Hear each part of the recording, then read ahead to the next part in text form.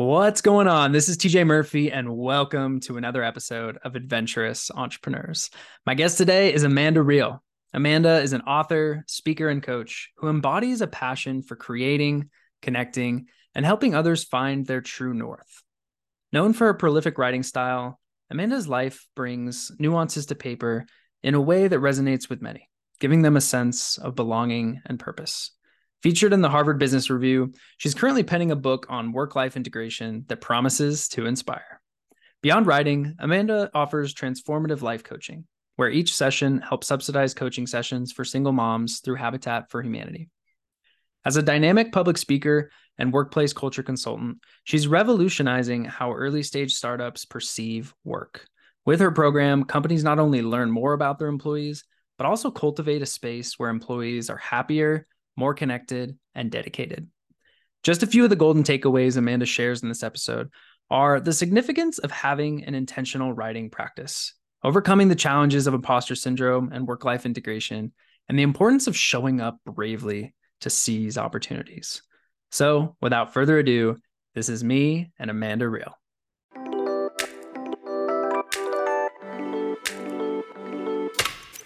Welcome to the Adventurous Entrepreneurs Podcast. I'm your host, TJ Murphy. Since quitting my corporate 9-to-5 and starting a business while backpacking through Asia back in early 2017, I've had the privilege of learning from some incredibly adventurous entrepreneurs. Through these conversations and my own journey, I've learned that much like in life, entrepreneurship is an adventure. On this podcast, I explore the journeys of top-performing leaders in their fields. These wide-ranging conversations include tactical business advice, how I built this insights, lessons in leadership, life hacks, travel stories, favorite hobbies, and insights into living a purposeful and joy-filled life. Adventures await us, so let's dive in. Hey, Amanda, welcome to Adventurous Entrepreneurs. Thanks, TJ. It's good to be with you.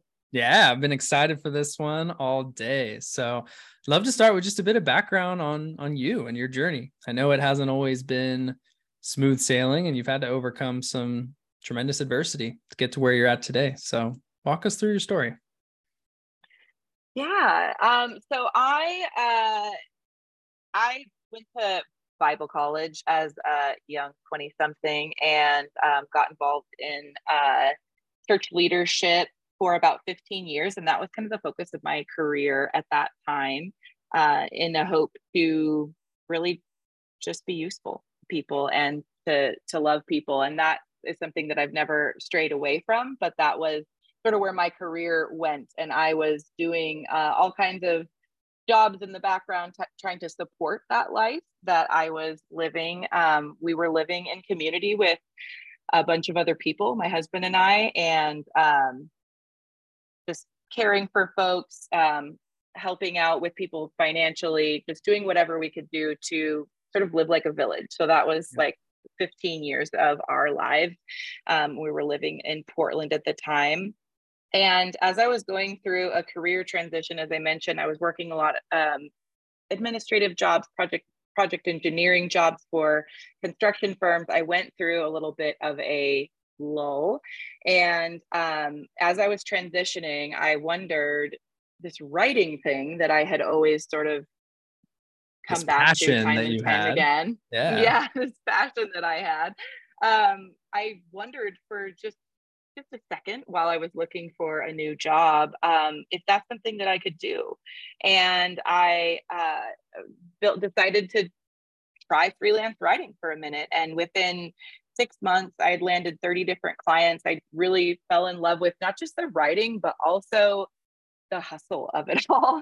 I fell in love with the idea of joining people in their projects, and quickly grew my projects to a point where I couldn't even manage them all. So I started hiring people to do administrative work for me and do the pieces that maybe I wasn't as talented at or I wasn't as efficient at. And even outsourced a bit of the writing during that time, so that I could keep growing. And that ended up being a really, really great move for me, and a really fun and comfortable place for me to be, not only just doing my passion of the written word, and diving into the ghostwriting world, but also just my passion for people. And the way that I found quickly that I could have a conversation with someone and then take that passion, that excitement that I had in the interview process and translate it then into the written word, and to create a piece of writing that represented you, your ideas, and also your voice, to the point where you would go, oh my gosh, it feels like I wrote it. Like that would be the greatest point of success for me. So yeah, that was how I transitioned into the world of ghostwriting. So as I was building my client base, I got connected with a company who exclusively does ghostwriting for executives for top tier publications like Newsweek, Forbes, Rolling Stone, Fast Company, Entrepreneur, places like that. Wow. And they hired me to just do a couple of these articles for some of their clients. And then after we did a few, we just all discovered that this was a really great fit for me. And so they were actually looking for somebody to come and join their writing team. And at the time, I had really been enjoying my entrepreneurial life. Like I had really been enjoying being my own boss, having flexible work schedule, all of that. And I think really realizing for the first time what the things were that I needed in order to be really, really productive and efficient. Because the typical 9 to 5 didn't always work super well for me that way. And so I was a little bit hesitant to take the role, but knowing the opportunities that I might have and the things that I might be able to learn from being a part of this organization, and being able to talk with them, negotiate, like, how can I still run my business? How can I still be an entrepreneur, but also like fill this role for you? Was a really important conversation that we had early on, because it was very important to me not to lose that, because that had been this wonderful point of freedom and being myselfness that was really necessary for me. So I was very, very excited to get to negotiate that for that engagement for the next couple of years.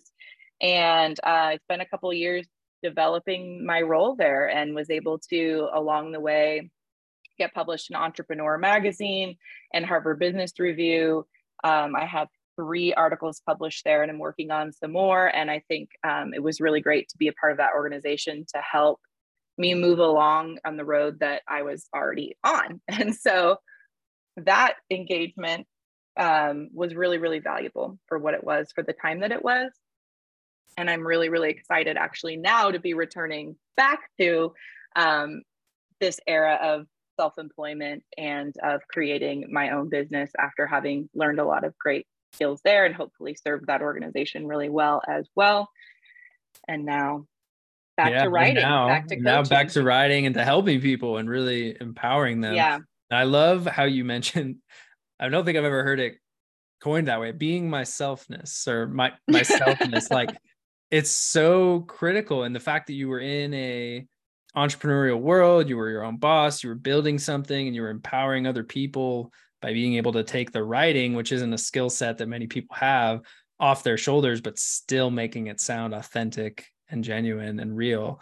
That's a tremendous gift. And the ability for you to take on this role where you're going to have amazing opportunity, you're going to gain some connections, some leverage, the opportunity to get published in big name, media. What a tremendous opportunity, but you don't want to sacrifice the thing that was giving you that myselfness. So Right. kudos to you to be Absolutely. able to advocate for yourself and figure out a way to step into that role while still maintaining the things that you loved and that you were passionate about. So I think that's a good segue into where things are at today with your business. Who are you serving? How are you helping them? And what's got your focus right now here in July of 2023?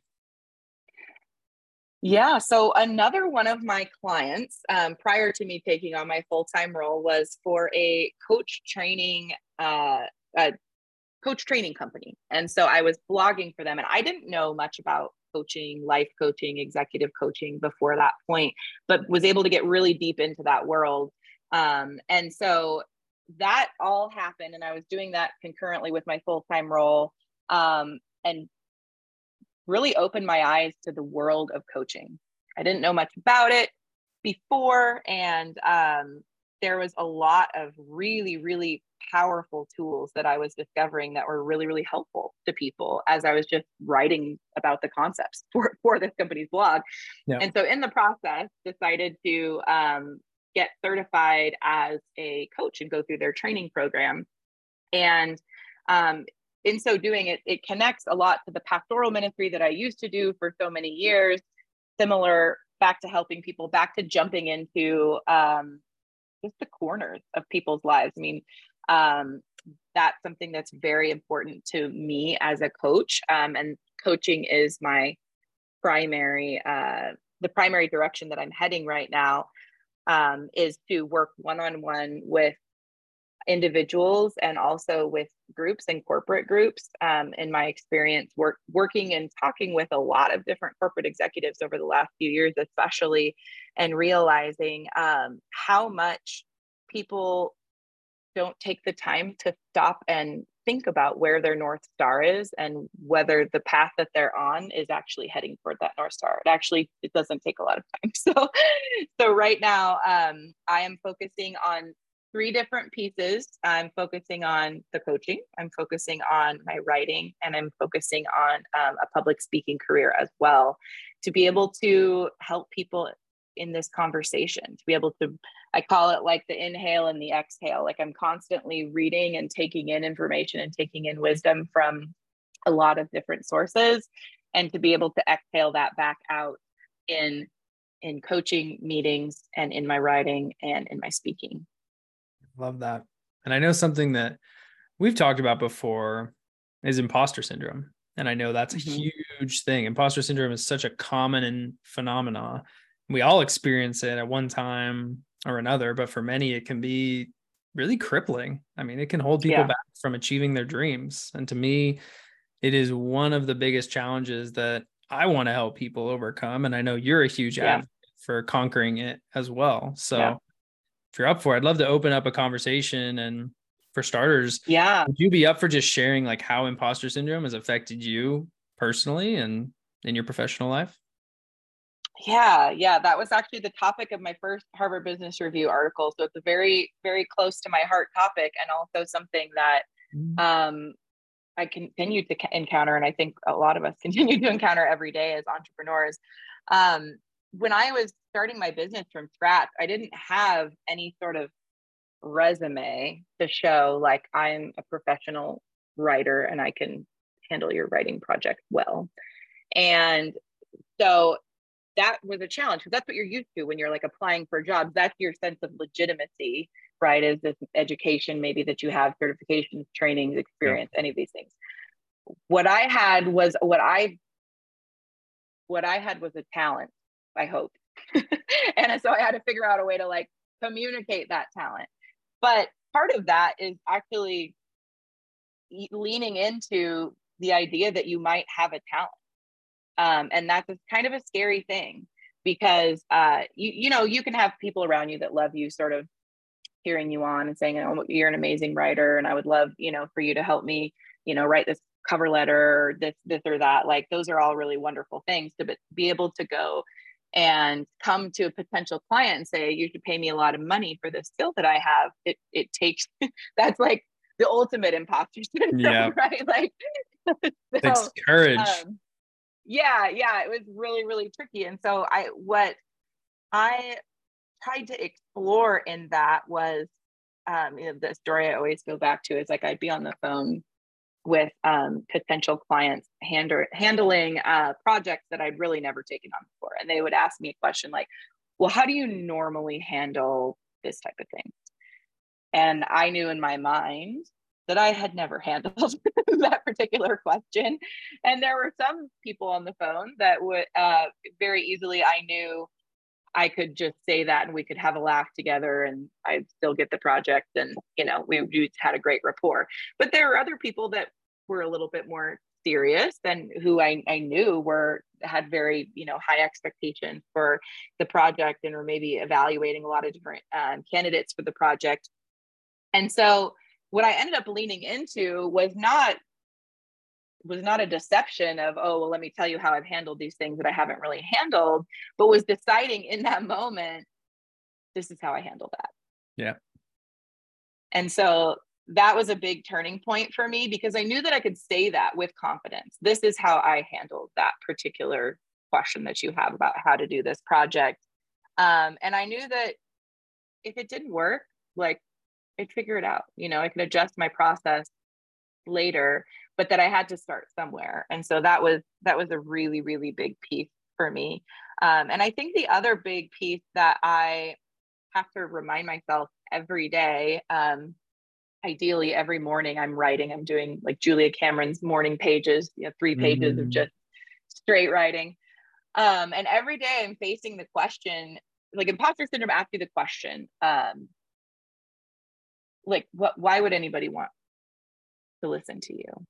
Why would anybody want to hear what you have to say? But turning imposter syndrome on its head is like, what if they're waiting for you to say something? Like, what if they're hoping for you to say something? What if you say something and they thank you for showing up? They're so glad that you said something. And trying to take a look at our like life and work from that perspective really changes it, where you don't feel like you're like sort of knocking on the door and like asking for permission to come in. You're expecting that people actually want other people to show up authentically. People actually want to hear who you are, what you care about, what your passions are. And they want to be encouraged by your story and your journey, no matter what it is, whether you're an entrepreneur or not, Yeah. So I think that that's a conversation that I have with myself a lot as I'm sort of facing the imposter syndrome beast. Yeah, I love just the ability you had to be honest in certain situations. I think that's the hardest thing that especially people that are just getting started with something are going to encounter is, oh, I don't know everything. Like, how can I show up in this meeting and be confident and make the sale or provide the value, whatever it is. But the reality is that person is engaging with you for a reason. Like you already made the date happen. So there's a level of legitimacy to whatever you're doing just by the fact that you're having that meeting, if that's the situation we're talking about. And it's totally okay to be somebody that can be honest and say, you know what? I don't have the answer to that question, but I'm going to find out what it is and get back to you so we can talk about the plan of action around it. And most people, I would say the people that you're going to want to work with anyway are going to respect you 10 times more for saying that than just making something up. And then on the other side, there are plenty of opportunities where you can just make it up, as long as you're not lying. If you're just winging it on the fly and you do it in a confident way and you follow through on the things that you promise, that's totally okay too. You got to fake it till you make it in some cases. So I love the approach there. And I think that's honestly what's been the biggest thing that I've learned over time to combat imposter syndrome, is just reminding myself, no, like you know that they want what you have, like they're reaching out to you for a reason, or you got invited on this podcast for a reason, or to speak at this group for a reason. Like you've got no reason to be feeling like you're an imposter. Just show up and be you and be real and be honest at the end of the day, because you're not going to have all the answers. So what are some other strategies or things that you've found effective for managing that feeling of imposter syndrome or just like self degradation? Is that the right word? Yeah. Putting yourself down in those situations. Yeah, I think the writing is huge. And I think something that's really important for people to understand too is that this concept of writing daily does not have anything to do with like being a writer or not being a writer or being a good writer or whatever. The discipline of sitting down every day, and Julie Cameron will tell you in her book, The Artist Way, that it has to be like the first thing that you do, pour your coffee, write like it's on your nightstand, get your notebook out and do your thing. I'm a little bit more flexible. It's okay. But I think that the process, sitting down, like for me, especially if I recognize that one of those feelings or one of those thoughts has entered into my space, like, I just don't know. Like, I don't really, maybe I shouldn't do this. Like, I don't know. I'm just saying the same thing that everybody else is saying. Those are the kind of messages that often come in. Then I sit down and I start writing.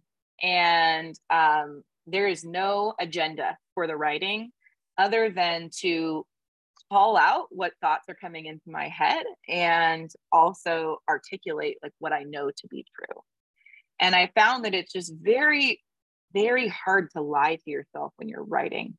Like when we have these thoughts going whirling around in our heads, and I don't know, I imagine a lot of battle takes place like sort of in the back of our head. Like these thoughts like come in, we sort of battle with them, and then they go out. We don't really deal with them. And this is another reason why I think coaching is so important, because that's when you sit down and actually say, we're going to deal with this. We're going to find an answer to this. We're not going to sit in the back of our head and wonder like, I don't know, I mean, I could do that, but I could not do that, and I'm not really good at it. We sort of like work on things a little bit for like 30 seconds at a time, and then our imposter syndrome or our inner critic often win and we move on. But I think that if we can begin to recognize those moments when those invasive thoughts or feelings are coming in, that writing is a really great way. Also, it engages both your left and your right brain. Yep. And so it's not like just emotional anymore. You have to bring in that logical side of yourself, and you have to actually face it. You have to write down, like, is this really what I believe about myself? Is this really what I believe about what I can accomplish? And you have to face yourself in a brand new way. And so I think the morning pages are really helpful, but even more than that, I found when I feel just any sort of like that anxiety in my body, that I get out my notebook and and it's like you have coffee with your inner critic, right? Because like these voices inside you, often they come from a protective place that's trying to help you from embarrassing yourself or from getting yourself into danger, right? And so that's where I feel like we have to befriend them sometimes. Often we just make it one more thing to just be frustrated about, like, why am I just always so negative, or why am I always struggling with this, or I'm never going to get anything done, and it just becomes this cyclical thing. But when we befriend that and sit down and go, oh, what are you trying to tell me? Okay, well, thank you. Like, I appreciate that. Like, I understand how you're trying to look out for me in this way, but this is the actual truth about the situation. And not make yourself the enemy again. Like you're not the enemy of yourself. If you're trying to really pursue a life that you can be proud of and that's aligned with your values. And when you start to write things down, I think you start to really realize where some of these messages are coming from and whether or not they really hold up to the test of truth. Yeah, I love that. And I think with what you just said, there's lots of the pieces in there already, but let's pretend for a second that I'm a client of yours, and just full transparency. I used to write a lot more, and I don't anymore. I used to keep a journal. I used to do morning pages, and I've fallen out of that practice. Like what advice would you give to me in terms of cultivating the habit of a writing practice? And is there a framework that would be useful for me to follow? And I don't know, talk to me. Talk to me like I'm a client. Yeah. Yeah. So one of the things I think is so important is testing and trying things and then tweaking them. Yeah. I've just created a new acronym just right there: testing, trying, tweaking them. So I think what's important is like I said, Julia Cameron has a very specific way that she says morning pages need to be done. And I think she has a lot of wisdom. So like starting from that point of reference is a good place to start. But I think what you need to do is take on that challenge for a week or 2 weeks. And if you find yourself at the end of that week or 2 weeks, and that's again where a coach is really helpful, because you have that sort of accountability piece of coming back and saying, I didn't do it. It's not a failure. Why didn't you do it? What stopped you from doing it? Exactly. And it's not, and there's a lot of different reasons, but a lot of times the reason is just like, that was not a good time. Like that just does not work. I, for one, so this is why I advocate for actually trying Julia Cameron. Like, I am not a morning person at all. And my creative time is actually from like 2 to 6 p.m., which is, I think, weird. Feels like nap time for most people. I'm the opposite. Yeah, I do not have anything going on in the morning, but I was really surprised when I tried to really, do it to the T, how much I was, even this morning, I've been kind of off of it for a bit, but this morning I was like excited to get out of bed and start like getting into that. And so that was something that really surprised me. That's why I advocate for trying that method first. Because there's a lot of reasons for it in terms of being able to, like, the very first thing that you do, clear out everything that you sort of brought into your day and set the tone for the rest of your day. But I don't know that that always works. I think it could be really, really challenging. You know, sometimes you have small children and you plan to write at 7:30 and they usually get up at 8, but then they got up at 7:15 today, and now you feel like the whole day is shot or whatever it is. I think you have to figure out what works for you. So the advice that I would give you would be to try Julia Cameron's method, and then in a week or 2 weeks reassess and say, is this working for me? And if not, why? Yeah. And is there another time of day that I can try? Maybe you're a, like, right before you go to bed writer. Maybe you're a lunch break writer, you know? Totally. Yeah. When I was just starting my business, I did have a morning writing practice where, you know, I was just kind of getting the thoughts out of my head, really identifying what the 1, 2, maybe 3, but no more important things were for the day. I forget, there's probably some other things in there too that I would journal about. But then at the end of the day, I would have like a gratitude practice and jot down the things that I was grateful for in that day. And I mean, that was a period where I saw just tremendous innovation and growth in my personal development.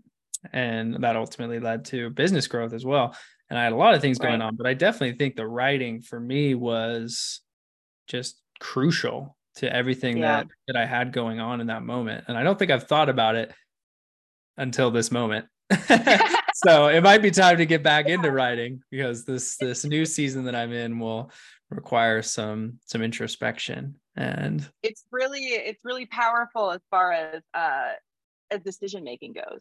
In acknowledging the emotions that go into decision making. And I think particularly for entrepreneurs and leaders, you know, really being accountable to yourself about what is actually going into the decisions that you're making. I just don't think it can be done unless you make it concrete in front of you. Yeah, for sure. Putting pen to paper is a powerful practice, and just getting the ideas out of your head, A, so you don't forget them, but B, because in the moment when you're having ideas, at least for me, like I have ideas all the time when I'm doing something and I can't act on them right then and there. So I need to get that out of my head and onto paper or in something, so that I can move on from it and not just be distracted and not present in whatever I'm doing or with the people that I'm currently surrounded with. And especially in business, there's always something that you can be doing and something that you're going to be thinking about, and ideas are always popping up. So having a journal somewhere deliberate where you can get that stuff out of your head and then refocus on the task or activity at hand, that's something that's been really powerful for me. And the next step, have you read Building a Second Brain? No. The book. That sounds cool. I could use a second one. So that's like that. It's really interesting, but it was so helpful for me because I'm not a naturally organized person at all. But taking all, like, I'm there with you, like with the notebook, writing stuff that I just was like, we're driving in the car the other day and I'm just like writing all these social media ideas and things like that. But in Building a Second Brain, he talks about how to build an organization system using something like Notion or Evernote to store all of that. And that is like critical for me because I have 50 million different scraps of paper everywhere. But if I know sort of where it needs to go and needs to live, I know I'm not going to lose it because I think I've lost a lot of ideas. I've certainly have. I'm guilty of just using notes on my computer, my iPhone, and that's a good like elementary starting point. But as you get more and more complex and have more and more stuff in there, it's a black hole, and you'll put stuff in there and never find it again. So using Notion, using Evernote, using a system where you can categorize and organize things so that you'll actually find them and be able to utilize them later is very, very important. So another good reminder for me, you know, not doing everything well in that regard. So always room for improvement too. Like I was just writing about that earlier today, like how systems, like the idea of like, well, you should really have a system that just feels like It just feels like Totally. authority. It feels like Yeah. homework, like no thanks. But for somebody like me with ADHD, like systems are actually really freeing. Like it Yeah. doesn't, it's not, it's built to like serve you so that you can go, oh, good, that's off, that's away. Like I put that where it's supposed to go and I don't have to think about it anymore. It's Totally. not like one more thing to feel bad that you're not doing, sort of a Yeah. thing. Systems, when done right, are all about freedom. And that's Totally.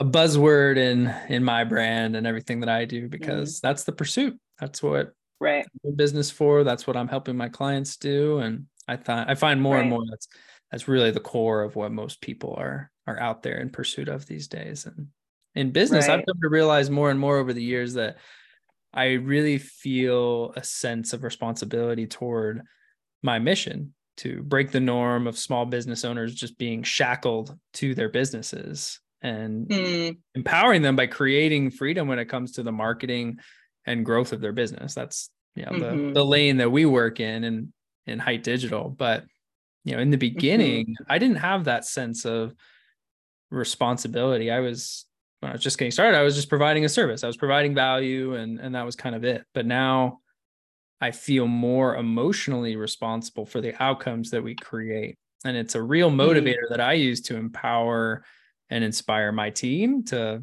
help me in that endeavor. I'm curious, like, what do you think about entrepreneurs feeling that sense of responsibility toward their endeavor, whatever it might be? And what does that mean to you and your business? Mm-hmm. Mm-hmm.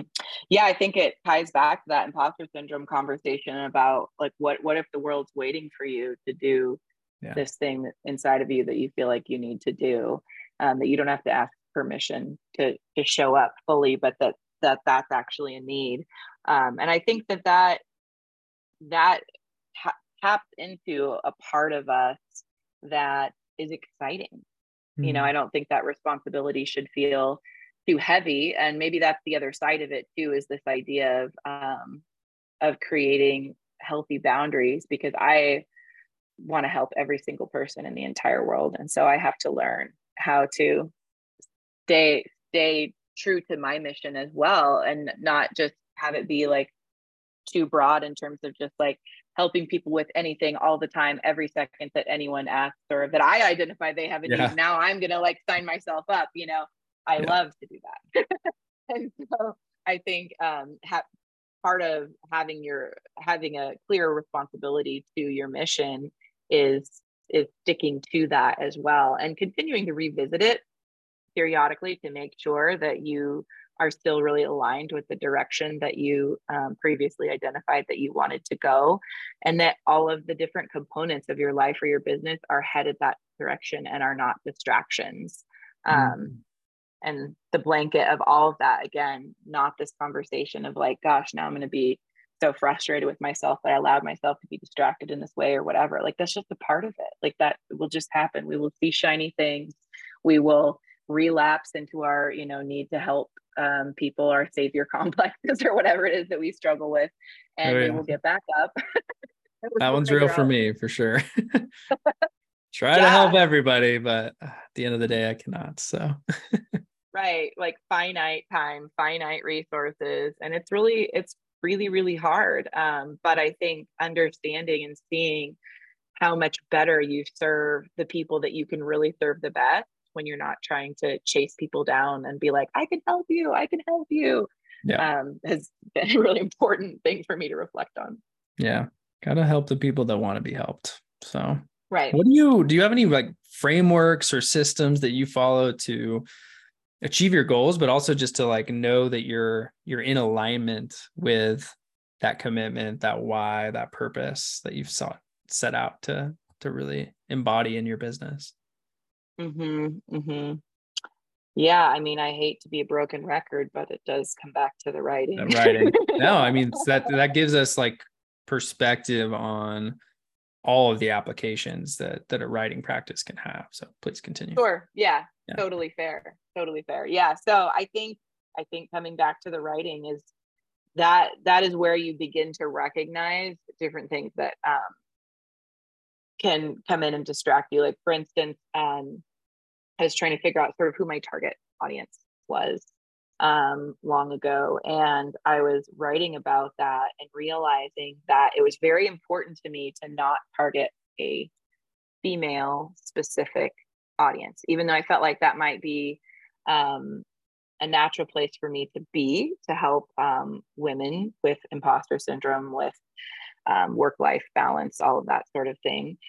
But I realized that I had felt like I had something to prove, I think, in wanting to be able to be universally appealing, or universally being able to help anybody in any stage of life, et cetera, et cetera, et cetera. And so as I dove into that topic in my writing, and again, that might sound like, oh, I'm like preparing some sort of a treatise. No, this is literally like writing that you can burn. And I have to tell clients this a lot, because some people even have past trauma about people reading their writing when they were younger, reading or their journal, even or not. Yeah. So I like, that kind of surprised me, because I don't think that's ever happened to me. Not that I know, not that I know. Yeah, you may not know, but and I can imagine how violating that would feel. And so I've actually talked with a couple clients who struggle to write about things honestly. And I think this is the topic that, I might feel comfortable sharing here, but not everybody might feel comfortable sharing publicly, but they might write about it. Like, why do I have this thing that I'm, working through in terms of needing to sort of appeal to everyone? Like working through this. And yeah, I think just remembering that some people need to burn the pages like right after you write them. Yeah. Like you will have good ideas that should be translated over into your second brain that you've built, your Notion or your Evernote or whatever. Or you might have a journal that like you don't have to burn them. But some people, even when they know, these people literally live alone. Like they live alone and they still fear that like somebody might someday read this. I mean, I don't know, maybe they worry that they're going to get hit by a bus this afternoon and, somebody's going to come clean out their house and know, and that's real. And I think that's fine, but to get rid of it, like throw it away, tear it up, do whatever you need to do to be absolutely honest in that time that you're spending with yourself to work through these things. Because when you sit down, it's like, okay, we're going to solve this problem. It's not like I'm going to write an essay. It's not, I'm going to create this beautiful piece of writing. It's, I'm going to solve this problem. And so I think exploring some of those things on the page is really important. I don't know if I really answered your question. No, I can't remember what your question you did. was. I don't even. Oh no, it was about goals and stuff. But I love the intentionality there. Like I've done just that. Like having some deep work and putting it onto paper, and with the intention in the very beginning of like, yeah, I'm gonna go through this and it's gonna be hard, but I'm gonna burn it. And that was just like a freeing practice in and of itself. It's kind of a ritualizing it to some degree, like, yep, this just served a purpose and now to ash it goes. Yeah. And you walk away with like a real tangible product. I think it feels weird to think like I'm going to do a bunch of work and then I'm going to burn it. It's like, no, like the work is in the practice. Yeah. The words on the paper, exactly. They're only as powerful as what you got out of actually putting them there, and reading them again, maybe in some cases would serve you down the road, but it's the present act of doing it that really has the tremendous power behind it. So. Right. Yeah. I often talk about coaching as like untangling knots, and so it's like you might have burned the pages, but like you had that knot that was in the back of your head somewhere and you got it untangled. Like it's tangible to walk away with that kind of clarity and freedom. Totally.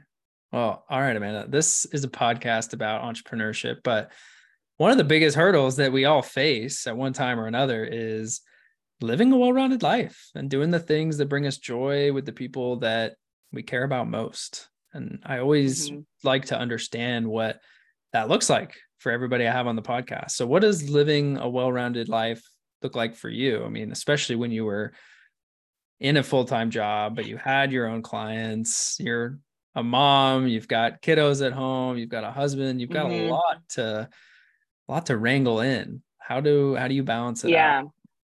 Yeah, this is one of my huge passions as well, is work-life integration. I'm not a fan of the term work-life balance, because I feel like that hits life and work as these opposites, Got to be in balance to be good. No, that's not and then it's another just invitation for shame too, of like something that you're just not doing well again. Yeah, my life isn't balanced enough, or whatever it is in one direction or not. But And this is actually just little promo for my own work, but I'm working on a book about work-life integration. I'm really, really excited about it. So this is a really huge passion of mine. Awesome. And I think, yeah, I'm pretty excited. I think that it all comes down to the process of decision making and triaging the most important needs. So even when I had a full-time role, it was interesting because it was headquartered on the East Coast and I live in Oregon. And so I'm 3 hours behind. And so there was a lot of like asynchronous work that needed to take place. And what I would often do, and what I still do today, is take each day and examine what the priorities are. So, like right now for me, like I'm not getting a regular paycheck. So I have to work in order to get paid. And so I have to put in that time. And not that I didn't have to work for my paycheck before, Yeah. but it was, No, it's I know now, what you now mean. it's not consistent. Yeah.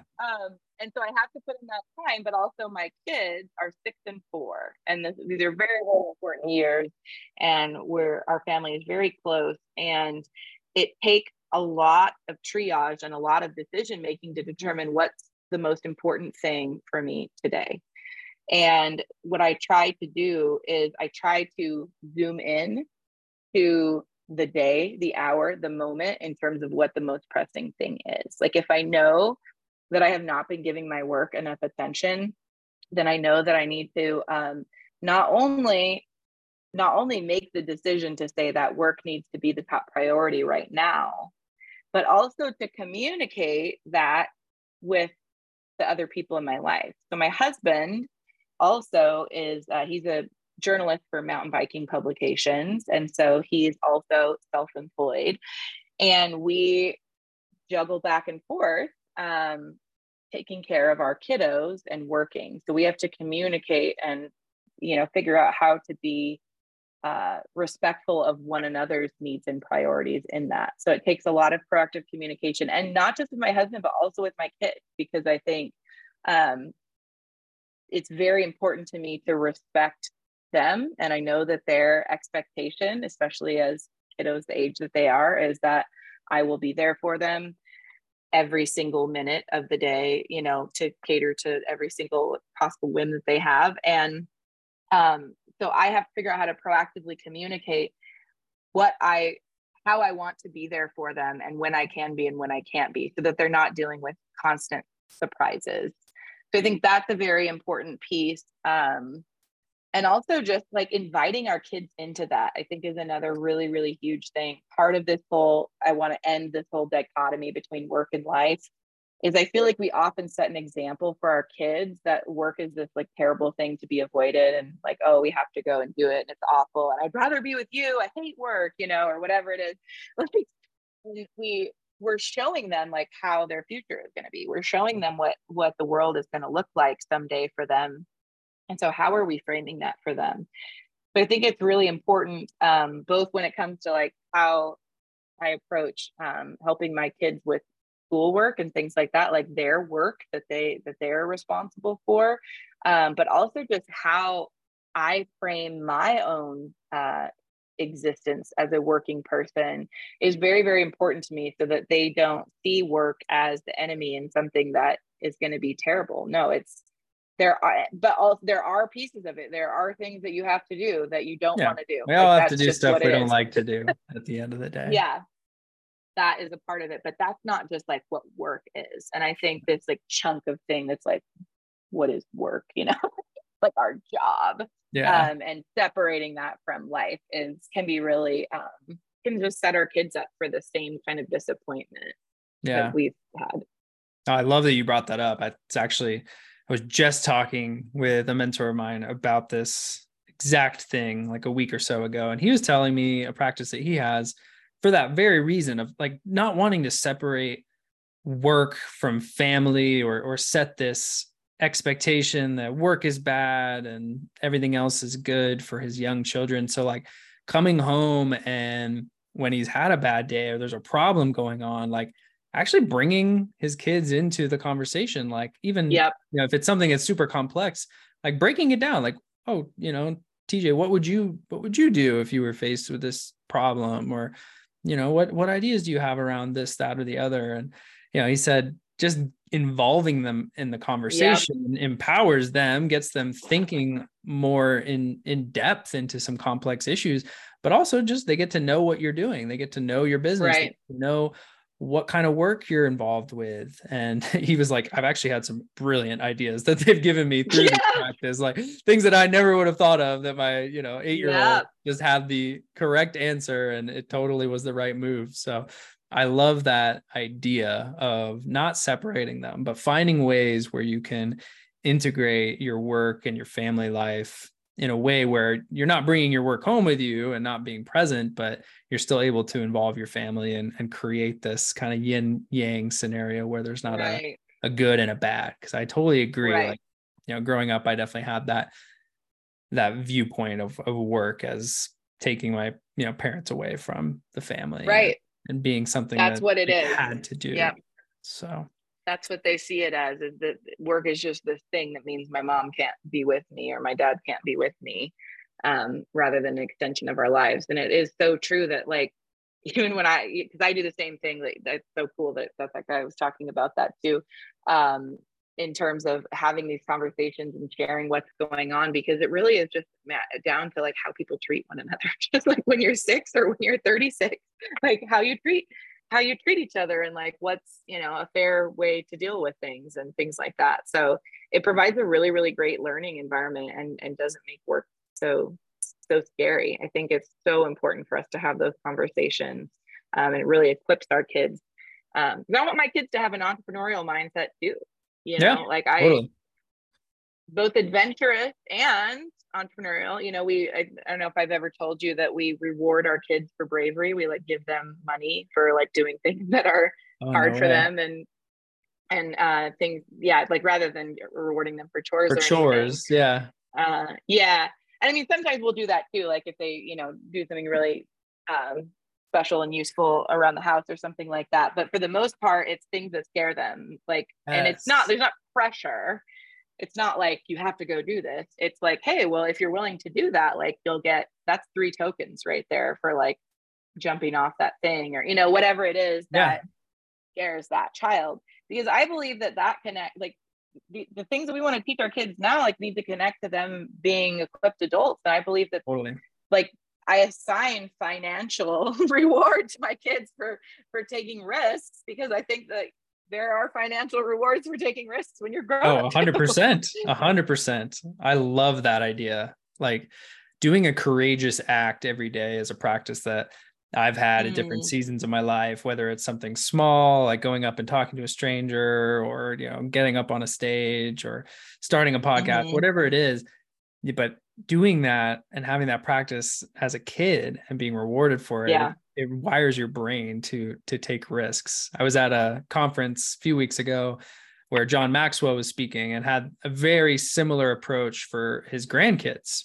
He not doing courageous acts, but reading books. You get financial reward for reading books. And I forget what the key piece was. I think it was like pulling quotes out or something from the books and sharing that with Grandpa John Maxwell.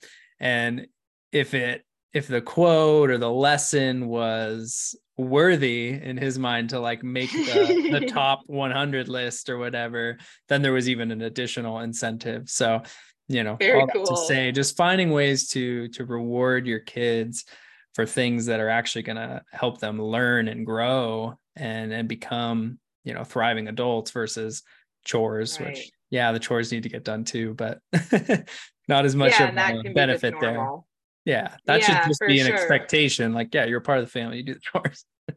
Right. And we do it together and we try to have fun with it and we try not to make it a scary thing. But it's been really interesting to watch, especially my 6-year-old son, like work through decisions about whether a risk is worth it to him. And oftentimes, a few different times that situation comes up and he's like, but then by the 3rd time or something that it comes up, he's like, he finally gets the courage, but it makes it very tangible. And I think it makes it something that again, they're not feeling that pressure from mom and dad that like, no, you need to be like, I'm gonna shove you in the pool, you know, you need to be brave, like figure it out. You're gonna Jump figure off out that how to cliff, go. yeah, totally. Like that's, I mean, that's one way to parent for sure. Yeah. But it still provides that incentive and that encouragement to do the thing that we of course want them to do. We of course want them to be brave. I mean, not reckless, but brave. And yeah, so they have that additional incentive. It's been really neat to see their little brains like work through what's worth it to them. I love it. I mean, just wiring your brain to be comfortable and accustomed to evaluating risk versus reward, and taking the risk when that value is there at the end of the day. And I've been challenged in my own life too, in that like in reading The Artist's Way, like you were talking about those little courageous things that you tried to do each day. I was doing that in terms of like trying to be more creative. Like I'm gonna wear this color that I would never wear, or I'm at the gym and we're doing high intensity interval training and we're just doing these moves, but there's music in the background. And I'm just gonna let myself groove to the music a little bit in this room of people I don't know, you know, like just taking those little steps. It's like a muscle. Like bravery is a muscle. So I think it's important to it is. exercise the more you flex it, the easier it becomes. So I think that's a great place for us to segue towards wrapping up here. Is there any other advice, ask, challenge, anything at all that you'd like people to think about as we move to close up here? You know, I think the biggest thing that I'm thinking about right now in terms of this showing up and this imposter syndrome stuff is that there are a lot of us that have struggled under toxic leaders at different times in different organizations. Maybe, you know, just even government or whatever it is, everybody is impacted by toxic leaders and by, you know, feeling like they're sort of at the mercy of somebody else's decisions.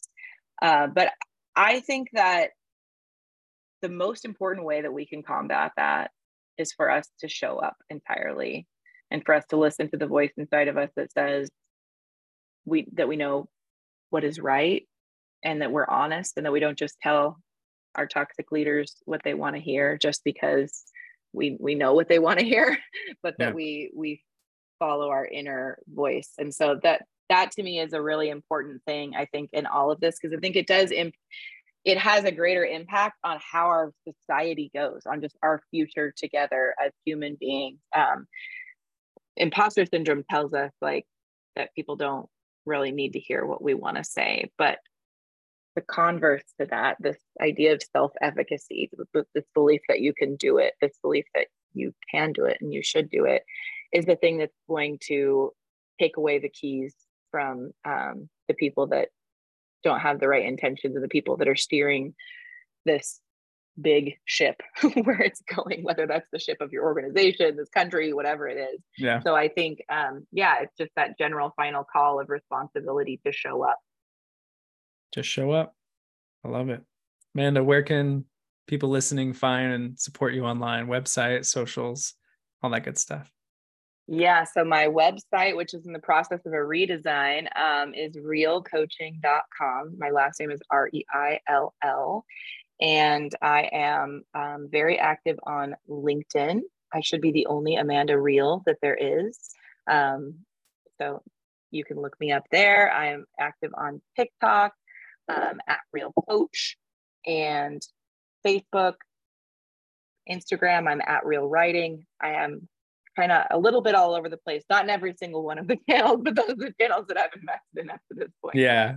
Well, we'll make it easy. We'll put all the links in the show notes for everybody listening. And thank you so much. This has been a value-packed episode, a great reflection on imposter syndrome for me. And I took a bunch of notes over here for things that I want to get back into the practice of, especially an intentional writing practice. So thank you. Thank you for the nudge in the right direction and for showing up today.